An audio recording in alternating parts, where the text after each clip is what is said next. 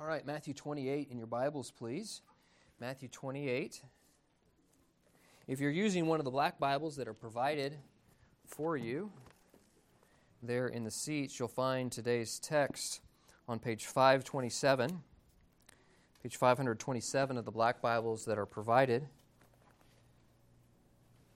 Most of you are familiar that the Bible is divided up into chapters and verses. The chapters are the large numbers, followed by smaller numbers, which are the verse numbers. And this morning, we're going to look at Matthew chapter 28, so it's the big number, and we'll go all the way down to verses 18 through 20, really. They're right at the very end of Matthew. I'm going to read the text of Scripture. We've already heard it during our call to worship, but I'll just remind us of it, and then we'll ask for God's help. Jesus came and spoke to them, saying, "All authority has been given to me in heaven and in earth. Go therefore and make disciples of all nations, baptizing them in the name of the Father and of the Son and of the Holy Spirit, teaching them to observe all things that I have commanded you, and lo, I am with you always, even to the end of the age." Amen. Father, use these moments that we have together in our hearts. Use this text to shape us, to make us think as a church. I pray, Lord, that you would take your word and weave it deep in our hearts. We pray these things in your Son's precious name. Amen. Dear Brother Bob here on the front row a couple weeks ago after my message said, "You need to preach that message once a year." And actually, he was really tapping into exactly what we're doing. All right, we are kind of reviewing some basics, some things that we need to be reminded of frequently as a church. If you're learning to play basketball, I remember times when we were just getting really sloppy as a basketball. Now, I always played sloppy basketball. That was the only type of basketball I could play. But the rest of my team began to play more sloppy basketball. And I remember the coach, after we lost a game, taking us to the court and said, "All right, guys, we're just going to have a practice where we just drill the fundamentals," right? It's the basics. It's how to shoot a foul shot, right? How to dribble, all that kind of stuff. Let's just do some rehearsal of the basics. All right? That's kind of what we're doing in these few weeks leading up to the fall, is we're reminding ourselves of the basics. Now, I will have to tell you, I get a bit self-conscious when I'm repeating stuff that I know you've heard before. All right? But it's important to do. It's important to do for a couple reasons, because sometimes we need to be reminded over and over again of the basic things. The other thing is, too, people are changing in our church, right? So in God's providence, He moves some people away from here, and He brings other people here. And so for some of you, this isn't review. This isn't like you've heard it a dozen times before. If it is review for you, please listen anyway. Don't go to sleep. That understand that this rehearsal of what is important to us as a church is important. All right, so with that having been said, you ready for your quiz? You know what I'm going to ask, don't you? What is the mission of North Hills Baptist Church? Well, yeah, those in our new members class, they know it. How about those of you that didn't just hear it last week? Anybody remember? Go ahead. To make disciples. Good. Anybody remember kind of how we word that? All right? No? It's not there. If it had been there, you would have seen those suddenly disappear, and you would have known that there was a quiz coming. That's how, like in the fall, when all of a sudden the banners disappear, everybody knows, oh, pastor's up to something. I better get on the website real quick and review. North Hills Baptist Church seeks to produce disciples, but we kind of genuine followers of Christ, right? Kind of a more working definition of disciples, who are, and here's the hard part that we don't always remember, who are three things. What? Anybody know? Who are word-filled, serving others, and spreading the gospel. All right? North Hills Baptist seeks to produce genuine followers of Christ. That's disciples. Who are word-filled, serving others, and spreading the gospel. Closely related, of course, is our purpose statement. We exist to glorify God. Mission is what we do. Purpose is why we exist. They're related, but exist to glorify God by making disciples. Where do we get that? Well, we get that from Matthew 28, 19, and 20. Okay? Now, again, I'm going to kind of explain kind of some of the technicalities of this passage so that we understand it well, because if we're going to apply something, it's important that we understand the text first. So again, if you've heard this before, it's just review for you, all right? But maybe if you've heard it enough times, you can preach this message, all right? So here goes.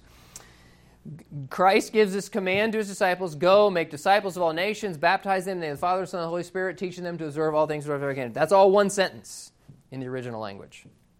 There is a main verb. There's actually 4 verbs there. This is like English class, right? Well, so let's identify the verbs. Go is a verb. Baptizing is a verbal. It's a verbal, but it's a verb, right? Make disciples and teaching. Those are our 4 verbs. Which one's the main verb of the sentence? You would think that, wouldn't you? You would think go. I mean, it starts off with that word, right? And you would think, okay, so I'll give you another clue. This isn't going to help you. The main verb is actually an imperative, which means it's a command. Well, so obviously it's go. Actually, no. That's actually the idea of going. The main verb is what? Make disciples. Or if we could say discipleize, there's no such word, but that's probably a good translation for it. Discipleize is the main verb of the sentence. And if we were diagramming it, going, baptizing, teaching, hang off of that main verb, which is the command, make disciples. Because those other 3 things revolve around it. Now, the way the language works is when you have a main verb that's a command, that's an imperative, those other kind of ing verbs, those verbals that hang off of it, still carry that force of a command because it's all part of that one command. Do you understand? So we're not saying that go isn't a command, or baptizing isn't a command, or teaching isn't a command. It is, but the actual imperative verb, the main verb that those others revolve around, is make disciples. So sometimes I use the image of a 3-legged stool. Right? The top part of it is discipleize. The 3 legs that discipleize stands on is going, baptizing, teaching. Right? So as we are going through our lives, as we actually make intentional efforts to go, the purpose for which we go is to make disciples. Baptizing is the New Testament mechanism by which someone is assimilated into a local church upon the public profession of their faith. So once someone is evangelized, then they are assimilated into a local church, which is the disciple-making factory. That is the New Testament means by which someone is drawn more and more to the image of Christ. It is one of God's good graces that He gives us to grow us, right? We're talking about sanctification. And so when we're talking about becoming a disciple, a follower, baptizing, bringing someone into a local church, and then teaching. Now, if you use an old King James, you'll see make disciples also translated as teaching. The words are actually different in the original language because this second, here in verse 20, that teaching is the idea of systematic, line upon line instruction. What's the content of that? All things that I have commanded you. So all the commandments of Jesus. All right, so we kind of distill all that down, and that's our mission, is to make disciples, and these are the ways in which we do it.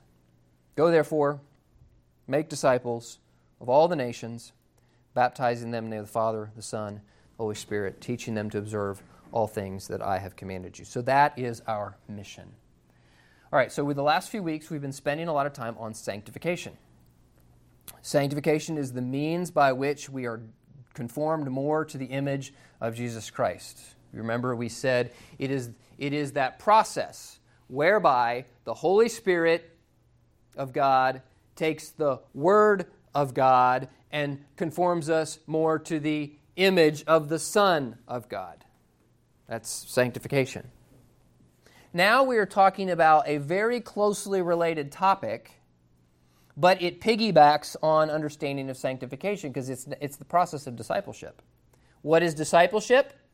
Well, of course, there's a sense in which we're talking about discipleship as it relates to Christ. We are all together disciples. We are all being followers of Jesus Christ. Yet there's another sense in which we are linked arm in arm with fellow followers of Jesus Christ, and we are tasked with helping each other in the sanctification process. You've heard me say it many times before.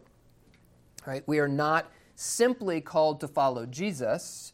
We are called to follow Jesus linked arm in arm with other Jesus followers. That's really what a local church is all about.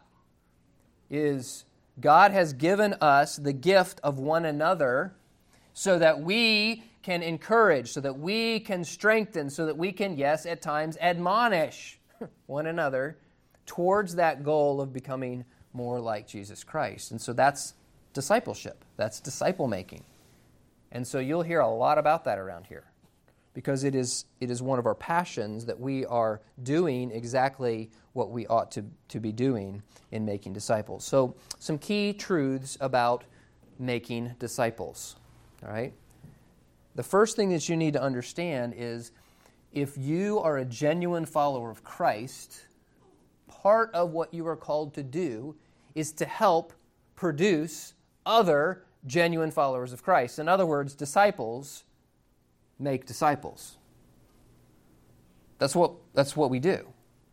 We are called on not just to be an end in ourselves, not just an island in ourselves, but then to pour ourselves into other people whereby those others can become more like Jesus Christ. Disciples make disciples. One author has said it this way: a disciple is by nature, by definition, a multiplier.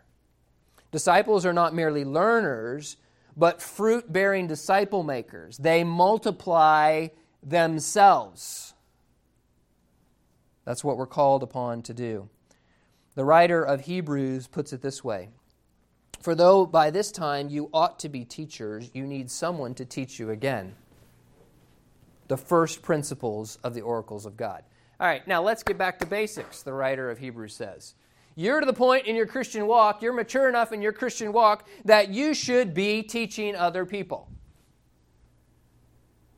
But you're not. It's kind of the implication. So, all right, let's go back to the ball court and teach you the fundamentals again, because apparently you missed something along the way. You're supposed to be teaching other people. You've come to need milk and not solid food. You're just a baby, is essentially what he says. One author, in commenting on this passage, says this: this passage contradicts those who have the unbiblical mindset that religion is a personal matter. I don't meddle in other people's lives. It's their life. If they want to throw it away, that's their business.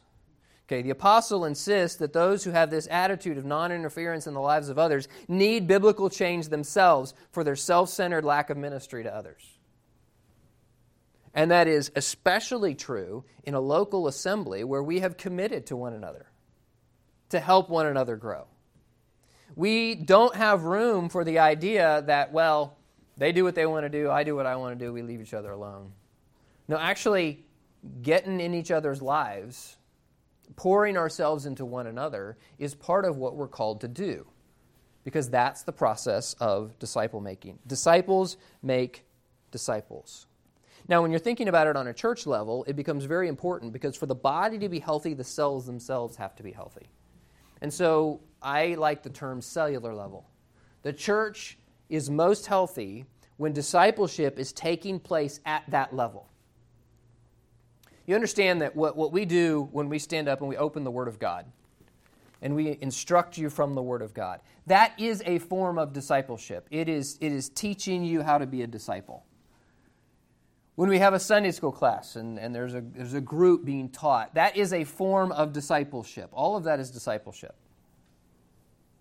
But I'm convinced that discipleship is supposed to be happening at that kind of organic, cellular level. And if it's lacking, the body is going to have a really hard time being healthy. And so around here, we call that life-touching life discipleship. You've heard me say before, again, I'm repeating myself a lot this week. I understand that, all right? But it needs to be repeated. All right, you've heard me say before that our vision is that I could walk up to any member of North Hills Baptist and I could say, who are you discipling? Who are you spiritually mentoring? And you should be able to tell me at least one name. I should be able to turn that question around and say, okay, now who do you look to as your spiritual leader? Who are you learning from? Who's discipling you? And you should be able to tell me. Now, we're not there yet. In fact, we're probably going to keep striving to that. But as we think towards the fall and our kind of discipleship routine, it's important for us to realize that the church is healthy when the cells are healthy. The other thing that I want us to consider the fact that discipleship is multi-generational. And so this is where we think of passages like Titus 2:2, which specifically speaks to women, but of course there's a broader application. As for you, speak the things which are proper for sound doctrine, right? So Paul is giving instruction to the pastoral leader of the church in Crete. His name is Titus. He says, then instruct the older men to be sober, reverent, temperate, sound in faith, in love, and patience. The older women likewise, that they be reverent in behavior, not slanderers, not given to much wine, teachers of good things. Verse 4, that they may admonish the young women to love their husbands, to love their children, to be discreet, chaste, homemakers, good, obedient to their husbands, that the word of God may not be blasphemed. So the instruction that he's given the pastor is to instruct those in the congregation. And specifically, he keys in on this multi-generational aspect of discipleship. There's a responsibility for those that are ahead. Often that's ahead in life, or older, if you will. Sometimes it's just a spiritual eldership, right? Someone who has been walking with the Lord for a number of years may be chronologically younger than someone else who's a baby Christian. But the point is pouring yourself into whoever that person is that's following along behind you. And this should be our passion. This should be something that we're always looking to do. Who is that person that I can invest in? Who's that person that I can look to and encourage and help and watch them grow? Because God uses my ministry in their lives. So it's a multi-generational. It's not something that, the teens are over here in their corner and the children are over here in their corner. Now, don't get me wrong, we believe in age-appropriate instruction, and there's a place for that. But we don't want to segregate off the church into these corridors such that there's not this multi-generational investment in one another. Our young people should be having conversations with those that are ahead of them in life. Our older people should be dialoguing with those who are younger than them. And I'm so encouraged by this passage here in Titus 2 because it encourages that kind of thing. Now, it's interesting that Titus 2 speaks specifically about discipleship amongst women. We're going to get to another passage here in a few minutes that speaks more to men. But I will say this. A couple weeks ago, I mentioned that we're looking towards the fall, and you want to start thinking about who you're going to spend time with, either during the 9:15 discipleship hour or the Wednesday night, or another time during the week, if it works better for you. And I mentioned, let me know what you're thinking, who you're talking to, and guys, it's been all women so far that have reached out to me and said, hey, this is the plan. So guys, you're getting shown up. Like, I already know of 5 women who have a plan for the fall. Guys, you better get on the stick. So be thinking, be praying, be talking to one another about how that's going to work out. And I will say, what made me think of that was that one of them is 2 people who are not the same age, and that's very encouraging. That's exciting to hear about that. All right, so it's multi-generational. Discipleship begins with non-disciples. Now, what do we mean by that? Well, all of us were not disciples at one point. All of us were separated from God by our sin. And so even if today you're a believer, you're a disciple, you're a follower of Jesus Christ, there's a point at which you were not. And that's where discipleship starts. So in other words, I remember, a lot of times when I heard Matthew 28, 19, and 20 preached as a kid, often, not always, but often it was kind of in this vein of evangelism. Like, that verse teaches us to go reach the lost. It does. That's absolutely in the passage. But that's not it. That's just the beginning. That's just the launching point.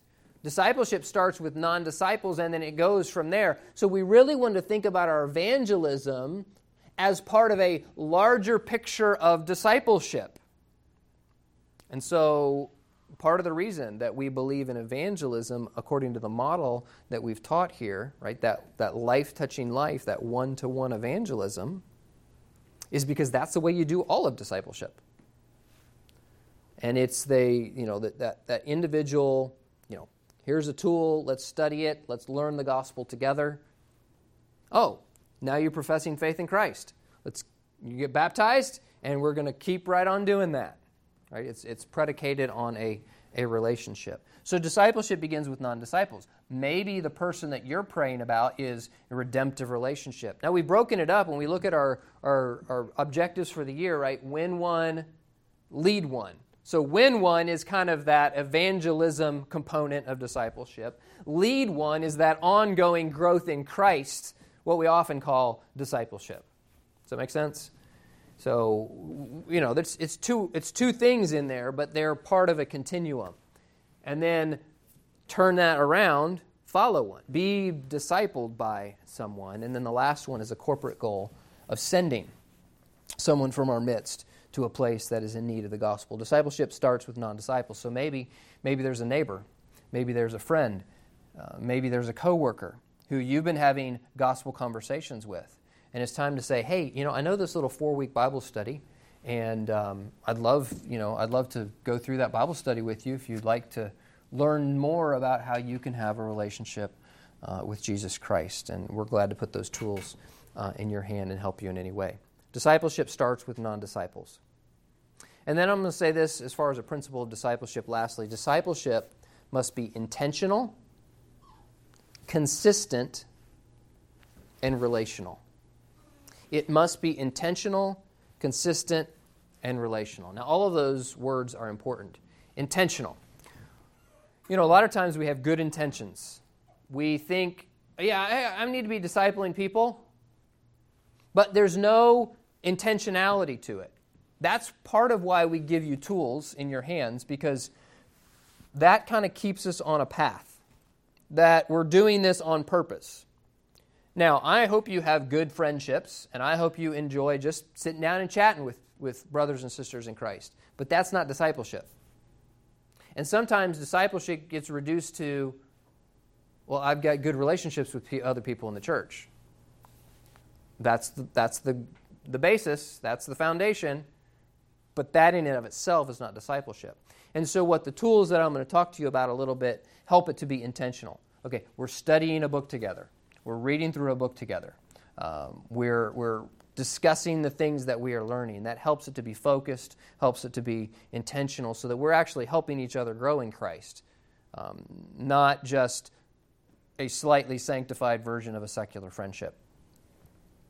Consistent. There have been impactful conversations that I have had through my life.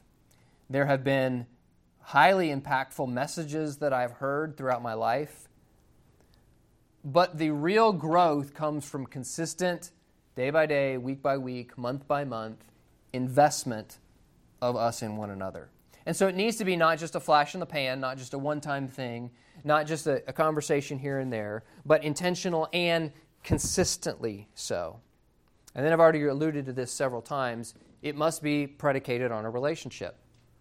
That we know each other, that we're praying together, that we are investing in one another in a personal way.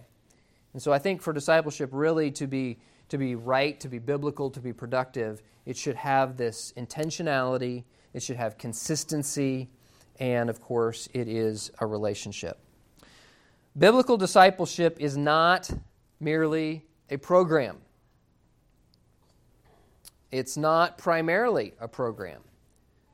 One book that we recommend around here says it has a certain kind of relationship. It is a certain kind of relationship between two believers with a very specific goal in mind.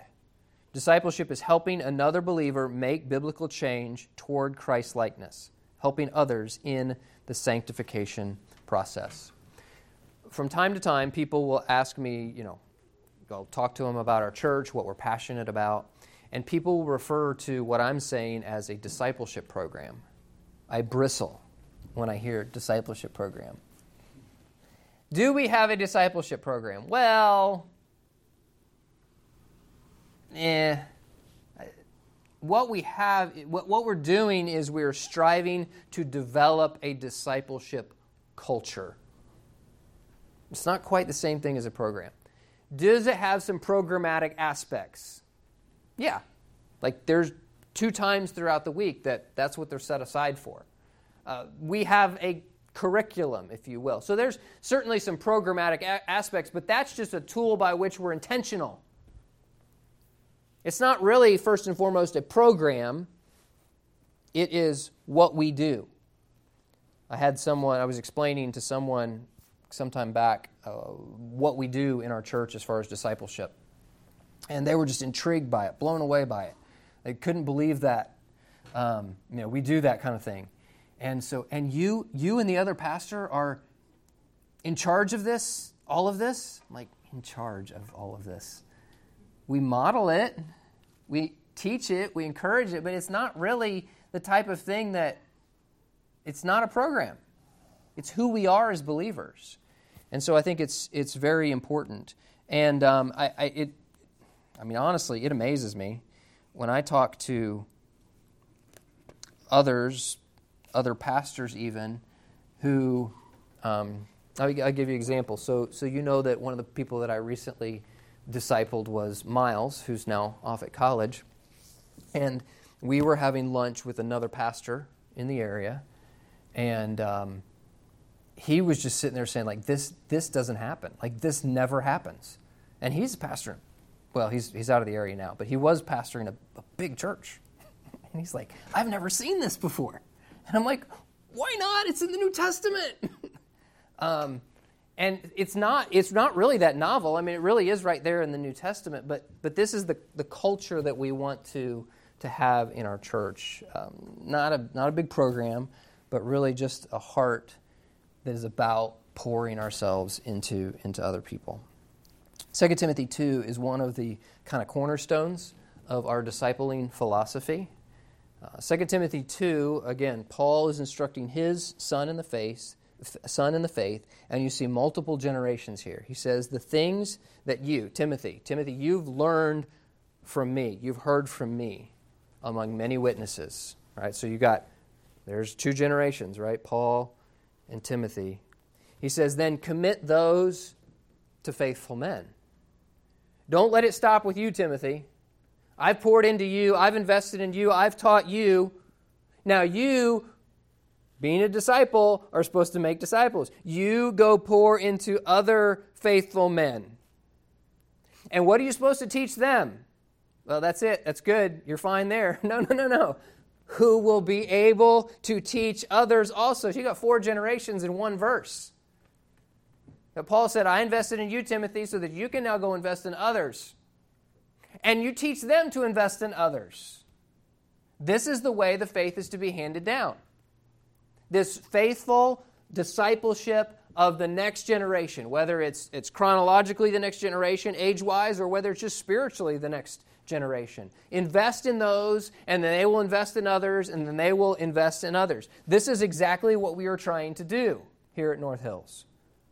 The things you've heard of me, commit those to faithful men who will be able to teach others also. So I want us to think now about 2 Timothy 2 and think about this need for discipleship. Romans 15 tells us, I myself am also persuaded of you, brethren, that you are also full of goodness, filled with all knowledge, able to admonish one another. Galatians 6, if a man be overtaken in a fault, you which are spiritual, restore such a one in the spirit of meekness, considering thyself, lest thou also be tempted.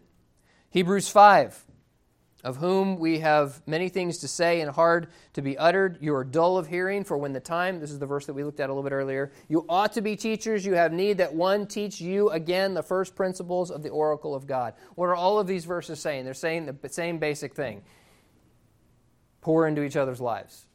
It is your business to be discipling other people. Sometimes that means admonishment. Sometimes that means encouragement. Sometimes that means just praying for one another. But all of it is revolving around this idea that God has equipped you not just to be a disciple, not just to be a follower, but then to equip other disciples. How does that get done? Well, it gets done in Scripture a couple ways. First of all, you saw it in 2 Timothy 2:2 in example. We provide an example to others. Timothy, you saw it in me. You saw it modeled. You saw it lived out. Paul also says in Philippians 3:17, be followers of me. You have us for an example. 2 Thessalonians, not because we have power, but to make ourselves an example for you to follow. And so our part in discipleship is being an example. In 1 Thessalonians, Paul says, this is to the church in Thessalonica, you became followers of me and of the Lord. And then, verse 7, you were examples to all who believed in Macedonia and Achaia, for from you sounded out the word of the Lord. Not only in Macedonia and Achaia, but in every place that your faith towards God was spread abroad, so that we have no need to speak anything. He's saying to the Thessalonian believers, you had us as an example. You followed that example. And now your example is becoming notorious in a good sense to all the surrounding region. And so there's a need for us to provide an example to other people. Now there are times, we saw in Galatians, that we will have to correct one another. It's interesting to me, I remember early in my pastoring, a lady who came to me concerned about some things that she was seeing in the young ladies in the church. All bent out of shape, really, about some of the things that she was seeing amongst other young ladies in the church. And what became clear to me in the course of that conversation is that she literally did not know any of them. She hadn't really spent the time to get to know any of them personally. So as this dawned on me, that was what was happening, I said, and how did they respond when you spoke to them about this? Crickets, right? She hadn't talked to them about any of this, right? What she wanted to do, she wanted the pastor to handle it. You need to handle this, pastor. No. That's not discipleship. There are times that we need to correct one another, but it should be done in the context of a relationship of love. I mean, I need to be corrected at times. You need to be corrected at times.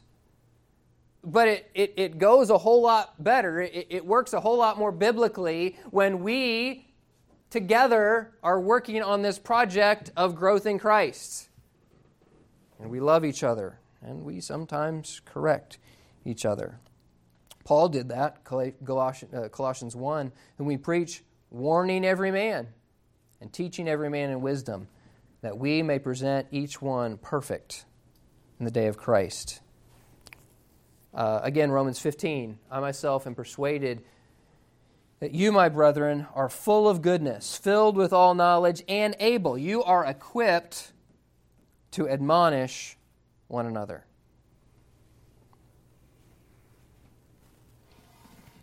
So, providing an example, at times providing correction, but always providing teaching. That goes back to Matthew 28, 19, and 20, right? Teaching them to observe all things that I have commanded you. Giving that faithful instruction. I think I've got a slate of slides that gets repeated here, so let me... All right, 2 Timothy 2:2. I want to come back to that here for just a moment.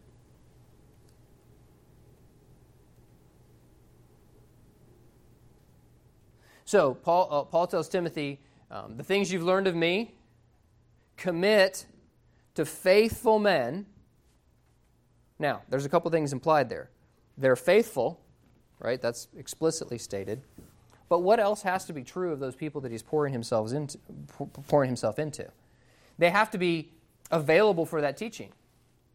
They have to be ones who are open to that investment and capable. But then there's also a spirit there that goes along with that. They'll be able to teach others also, but only when they have learned themselves. That is to say, they are teachable.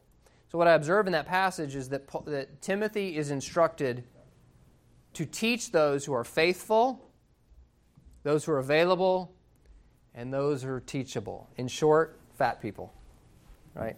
Oh, some of you are already chuckling because you knew my little acronym, right? So you're supposed to teach fat people. Faithful, available, teachable. These are the people that we should be always looking. How can we invest in other people? Now, I want to take just a moment to introduce you to our discipleship pathway. All right? Now, let me tell you what we mean by this. As pastors, we are responsible in some sense for discipling all of you, right? What does Hebrews say? As those who give an account. So there's a sense in which we as pastors give an account for the discipleship of everyone in the congregation. And so as such, one of the ways that we teach is by pointing you to good resources. And so we have a discipleship pathway that we kind of prescribe. Now, let me use an illustration to kind of tell you how this discipleship pathway works. Have you ever gone to a historic site and they give you that little thing you stick in your ear and you have that dial pad thing and you go to, some of you have no idea what I'm talking about. Right? You go to the first stop and it says 1 and then you push 1 and it plays the thing in your ear and then it says, if you want to know more about this, hit 21. And you can delve more in depth. And then when you're done, it says, now go to your left and stop at audio point number 2, or whatever, however it explains it. But you don't have to. I mean, you could go like, this looks interesting. We were in outside of Houston, Galveston Island, taking a tour of one of those, and I saw in the other room a piano. Well, obviously I have some interest there.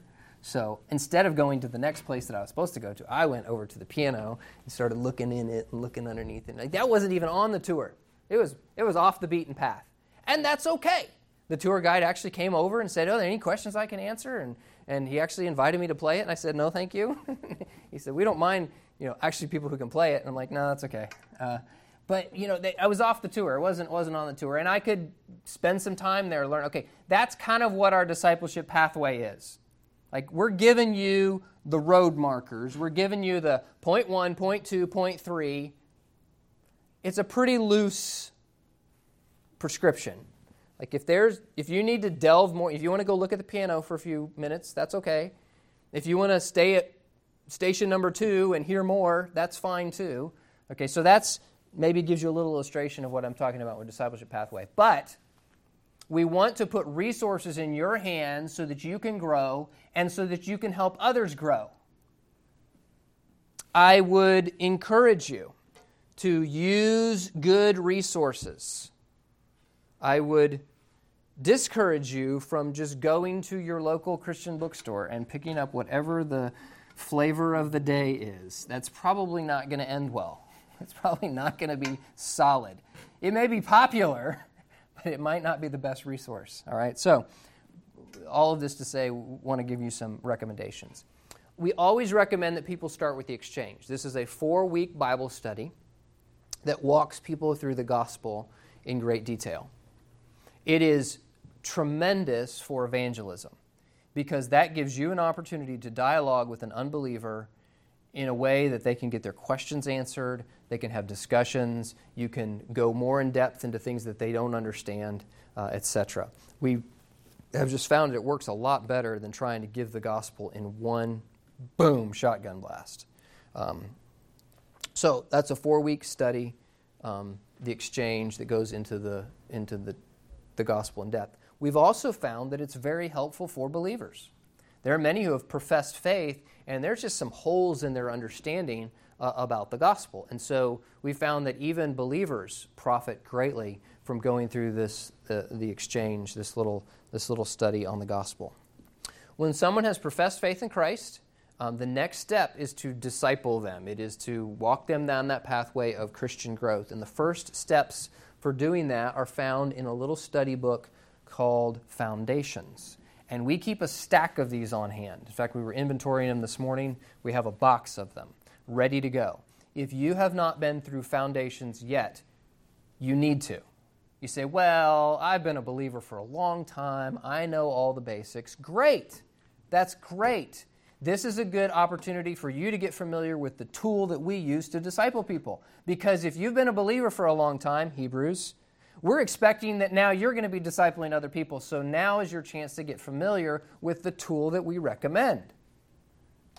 It's not like beneath you. It's just, it's good review. It's a great chance for you to get familiar with this tool. So that's Foundations. Those are the first 2 stepping stones that we recommend on the discipleship pathway. And then there's one of a couple directions you could go. We have typically steered people for that third step to a book called Changed into His Image. Changed into His Image comes in several different formats. You can buy a companion workbook that goes through it. You can simply read it and discuss it. This is more like, so this is a workbook, this is a workbook. Changed into His Image is more like a sit down and read book. But there are really good discussion questions at the end of each chapter. There's also an available study guide to go with it. So whatever format you use it in, there's a couple different ways you can do it. It's helpful because this is the theology of change. This is sanctification. It's a study on sanctification. We found that especially sometimes mature believers get a lot of gaps filled in their understanding when they read through this book. Now, that's one direction you could go. The other direction you could go is the sequel to Foundations. The sequel to Foundations is The Walk. So same format, workbook, topical, overview of topics as they're treated in Scripture. And you could go either of those 2 directions. You say, well, which of those directions do we go? Well, it probably depends on kind of where you are, where the person that you're working with is in their spiritual journey. If they're a new believer, I would recommend going to The Walk first and then change into His image. But you could do it either way. So typically, we've been steering people to change into His image. The Walk has been more recently released. And since it's the sequel to Foundations, that's another good option as well. And then, sky's the limit. There's a lot of directions you can go. And chances are, if you get this far in your discipleship process with somebody, you've already stumbled across something that needs more specific attention. And we can recommend resources on marriage, on parenting, on finances, on purity, on principles of Bible study, on church membership, on leadership, on any theological topic, on apologetics, on and on and on the list goes. And usually, between Pastor Dan and I, we kind of already have a book in mind. We've been stumped a few times, but generally, we kind of already have a book in mind that would be a good place for you to start. So if you come to us, and we encourage you to do this, and say, I've been working with so-and-so. He just got saved a couple months ago, and he's really struggling with his thought life.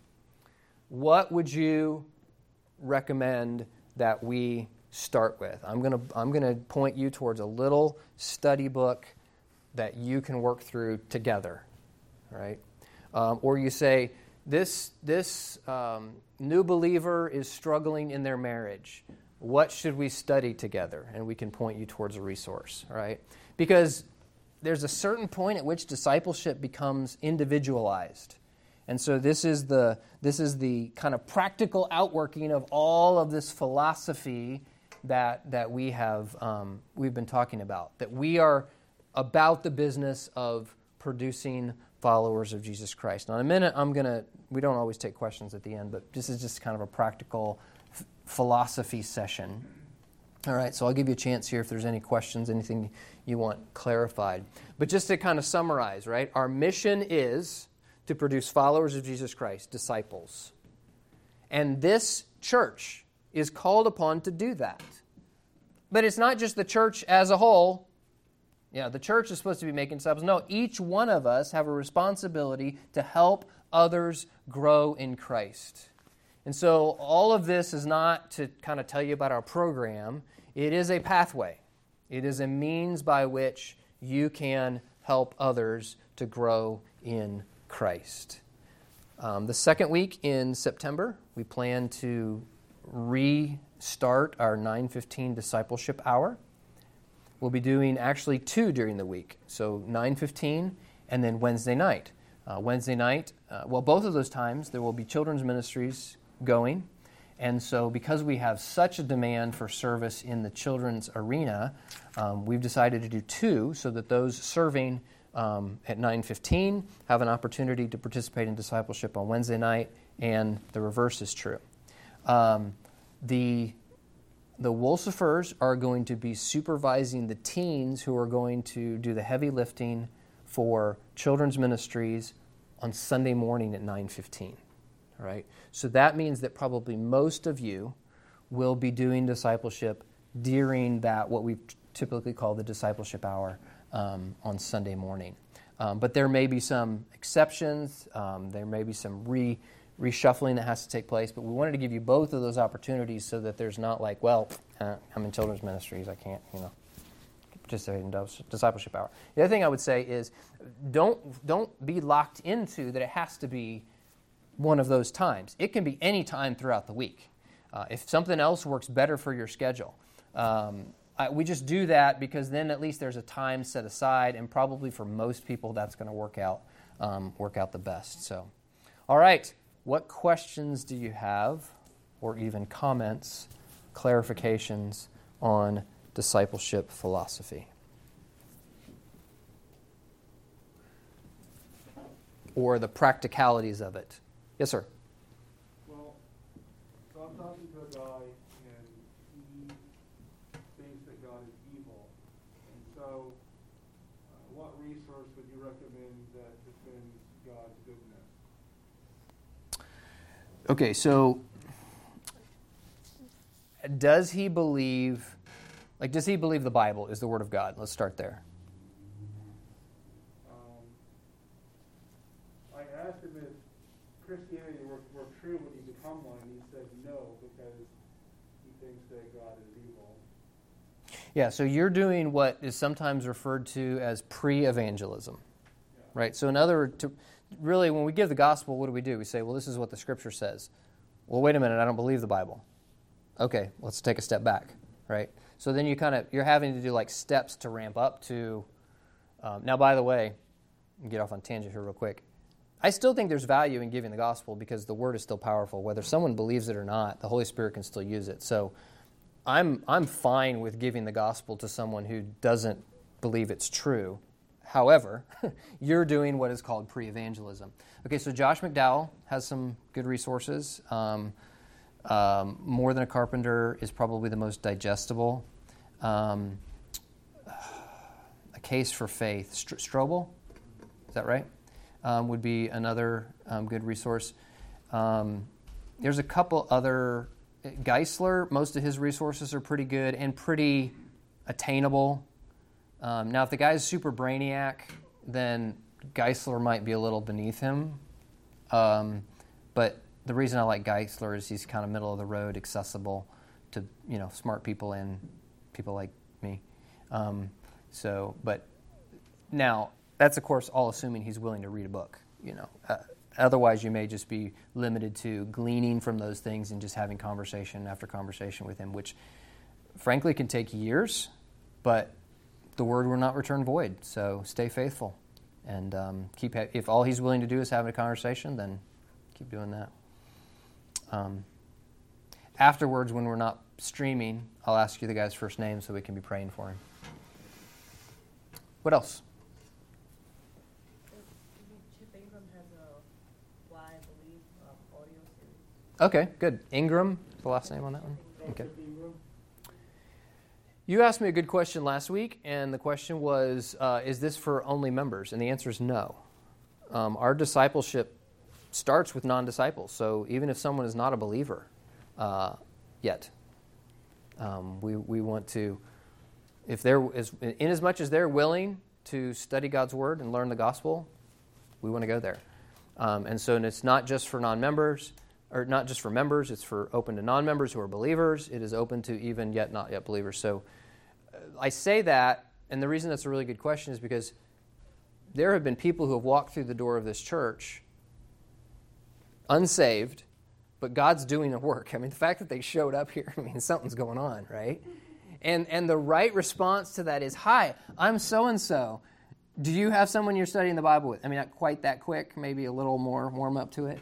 But really, what some people want is, hey, someone who's going to spend time with me and answer my questions. Like, I've been to big churches where I just sat there and fit into the crowd, and nobody took an interest in like teaching me the Bible. And so, whether someone's a new believer or whether someone's an unbeliever, sometimes that's just what they need, is someone to befriend them, offer them a Bible study, and build a relationship. And by the way, don't be surprised if one day I walk up to one of you with my hand on the shoulder of someone and say, "Hey, I want you to meet Bryce. Bryce is gonna study the Bible with you. Hey, Joe here wants to study the Bible. Would you guys be willing to go through the exchange together?" Right? Don't be surprised if that happens. What else? Yes, ma'am. You said that there's about some Foundations books. Do you have any others, or should we be ordering our own? Of the Foundations? No, changes. We were just talking about that this morning. We need to dig to the bottom to find how many. We do have some change into His image on hand. We need to order the walk. So we will order those and have those by kickoff in the fall. Good question. Because if I had forgotten, that would have been my reminder. Fortunately, I was only a couple hours ahead of What else? Good question. And maybe next week, maybe I'll try to have one of each of those out there so you can kind of thumb through them and look at resources. Great questions. What else? Any else? Just practical questions? Yes, sir. So recently I've been thinking about parts of Scripture that reference things that aren't in the Bible. And so you recommend any materials that deal with materials that disciples or whatever reference that aren't part of the Bible, to sort of unlock the passages that they're referring to.